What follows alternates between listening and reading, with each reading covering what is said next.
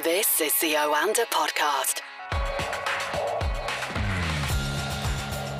This is the Oanda Market Insights Podcast, speaking to Oanda senior market analysts from around the world about the latest business and news stories. Let's speak to Craig Erlam in London. Good morning. Good morning. Asian shares down today, Craig, after Wall Street suffered its worst day since October. Are US markets starting to have doubts over whether the economy can be saved by Joe Biden's proposed relief package? It's been suggested that the plan might be scaled back. Do you think that might be on the cards? It may be. I mean, they do have the slimmest of majorities as far as the Senate is concerned, and getting Republicans on board with these very ambitious plans is going to be challenging. But I do also think there's an element of these markets are just reacting to an incredible November and December. We have to remember that the end of last year was extremely strong, and it's because a lot of things fell into place well. We had the US fiscal stimulus deal. We avoided the cliff edge at the end of the year. We got a Brexit deal here in the UK. In Brussels, they avoided issues with Hungary and Poland and managed to get their budget over the line. And then we had the smooth presidential transition eventually. And I think all of these kind of positive risk factors that could have gone badly gave a real boost to the markets in the final 2 months of the year. So maybe we're just seeing a little bit of a pullback. We're in this kind of status quo moment where we're kind of waiting for the next catalyst, the next positive momentum rally. We're doing this at the same time as much of the world is going back into lockdown, and look here in the UK where we're not just back in lockdown, but this idea that we could be exiting lockdown in the middle of February all of a sudden seems like a distant dream. It's now, the talk is March, April even, and I think many countries are coming to the same realization. So I think that's probably tempering sentiment as well at the start of this year, and I think that was always likely. I think we've spoken about it before. This first quarter was always going to be a bigger challenge than the market seemed to be giving it credit for, and maybe that reality is just caught up with it a little bit, combined with the new strains, etc. We can't really talk about this week without really referencing what we saw in November and December, and I think that's a really important factor. I do agree that $1.9 trillion stimulus package is going to be hard to get over the line, and we're likely to have to see compromise, and it may even take a little bit longer. But then we look at the Fed last night as well, and we see how the markets reacted to the Fed, and it seems to be there's a combination of factors really that's just taking some of the wind out the sails at the start of the year. Yeah, you mentioned the Fed leaving the benchmark interest rate unchanged near zero as they flagged a moderating US recovery and reiterated that pledge to use all available tools to support the economy during the pandemic. I mean, they are doing possibly as much as they can, or could they go further? I think they're doing as much as they need to be honest. It's funny, we're in one of these situations. There's sometimes when these markets are in kind of bull market rally mode, it feels like the Fed can do no wrong. If the Fed comes out and says the economy's doing well, it's like, great, that's a buy signal. And if the Fed comes out and says the economy's not doing too well, so we may have to keep rates low, it's like, great, low interest rates, and everything is a reason to be bullish. And it felt like the Fed was in a lose-lose scenario yesterday. And to be honest, I mean, it's kind of started earlier this month with policymakers talking about the prospects of tapering, maybe even as early as this year, and that seems to have spooked investors just a little bit. We've seen those yields rising, and it feels like we're at a point now where the Fed can do no right. So when the Fed came out yesterday and said, well, actually the outlook has become a little bit less positive because of the new restrictions and lockdowns, etc., which means that we're going to keep, and we're committed to keeping interest rates low. Well, the latter part didn't really get investors as excited as they may have in the past, and instead people are thought about, well, actually it's like gloomier economic outlooks, which is dragging on sentiment. Really, I think sentiment is just a little softer right now, and when that's the case, then people just latch on to the negativity, just as they do latch on to the positivity when things are looking good. And like when you add on top of this the fact that there's all these little bits of bubble chat and etc. Is Bitcoin a bubble? Is this kind of GameStop thing signs of a bubble? And I think maybe that just kind of plays on the psyche of investors, and add that to the timing of all of this, and I don't think there's really any signs that there's a massive thing to worry about right now. I just think what we're seeing is probably a bit of a healthy pullback in the markets at a time of year when it's not entirely surprising that this would be a point when we'd see that. I think they will recover, and I think we shouldn't get too carried away with a bit of short-term negativity in these markets. Craig, US earnings continue, and record iPhone sales in the run-up to Christmas enabled Apple to report its most profitable quarter in its history last night. Let's have a look at the figures.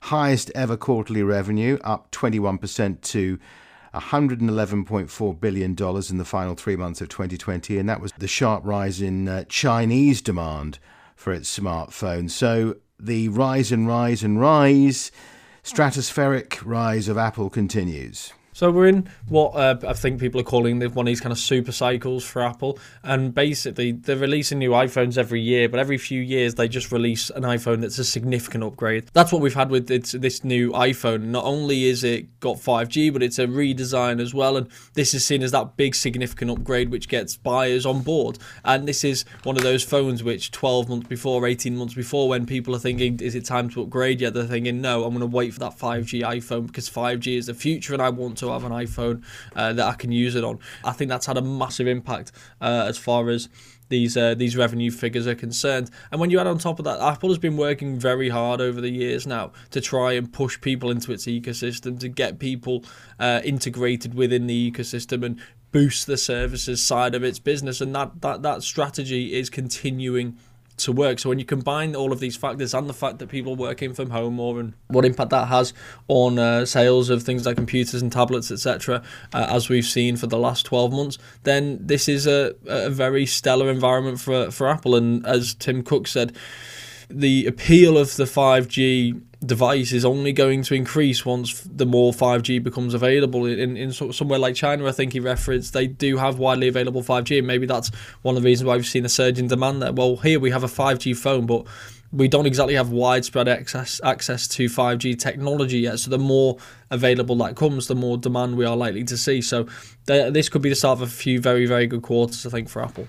Yeah, I should say that rise in profits, 29% to $28.8 billion.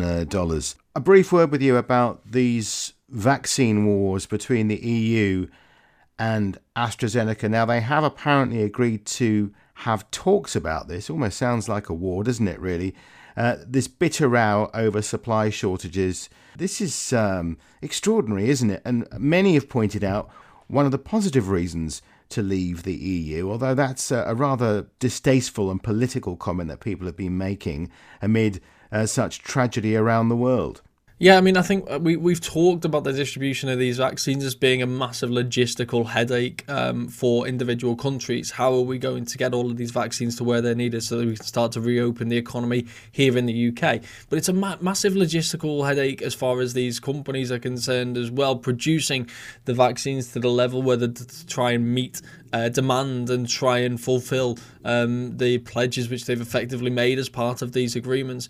The chances are it wasn't necessarily going to be smooth sailing, that there was going to be hiccups along the way. And I feel like this is just an example of that. And I feel like there's probably going to be more examples of this over the coming months as these companies try their best to meet the demand that is obviously out there. And with regards to the Brexit issue, yeah, I mean, it's hard to kind of argue at this point with regards to something like that when you're looking at the rollout in the UK, which has been far faster, which has been ramped up to a far greater degree, where we had the approval earlier. Then people are going to naturally turn to that and say, well, we're seeing one benefit of leaving the EU as far as the rollout of these vaccines is concerned. It's not been a great week for the government after the announcement of 100,000 UK deaths from COVID, Craig. Some have argued that because restrictions have been less severe than in other countries, the deaths have been higher, and despite that, economically,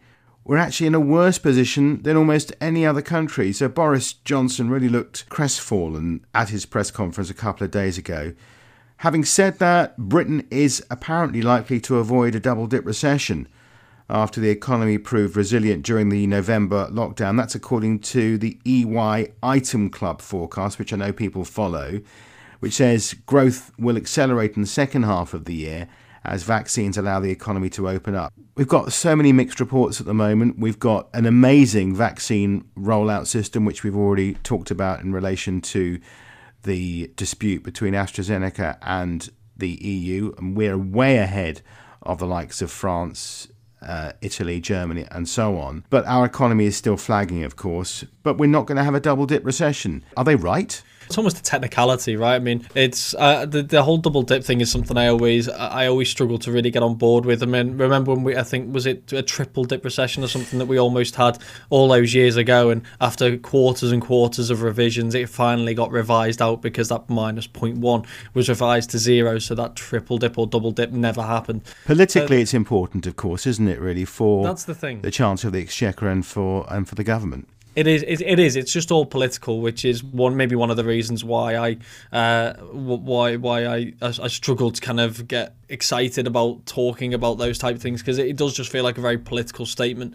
The reality is that there is still massive economic challenges. November wasn't as bad as it could have been because of the lighter touch restrictions. Well, those heavier touch restrictions are very much in place now and are going to remain in place for quite some time. So we may potentially avoid that double dip technical recession. But I do think this first quarter is going to be far worse than what had been previously predicted. So I think the overall impact is still going to be more negative. But as you say, to their credit, the vaccine rollout has been very promising. So while we are seeing more severe restrictions now, which is going to have a greater economic impact, the upside is that hopefully we'll be able to escape this sooner than we may have otherwise been able to, as long as the rollout of these vaccines continues to progress in this manner. And ultimately, that's what we're all hanging our hats on. That's what we're all banking on, is we get this vaccine rollout down to a point where case rises are much lower, where fatalities are thankfully far lower,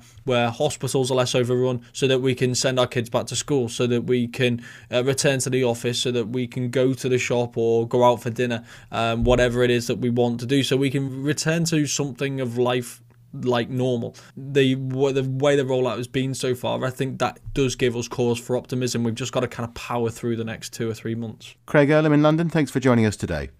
Thank you.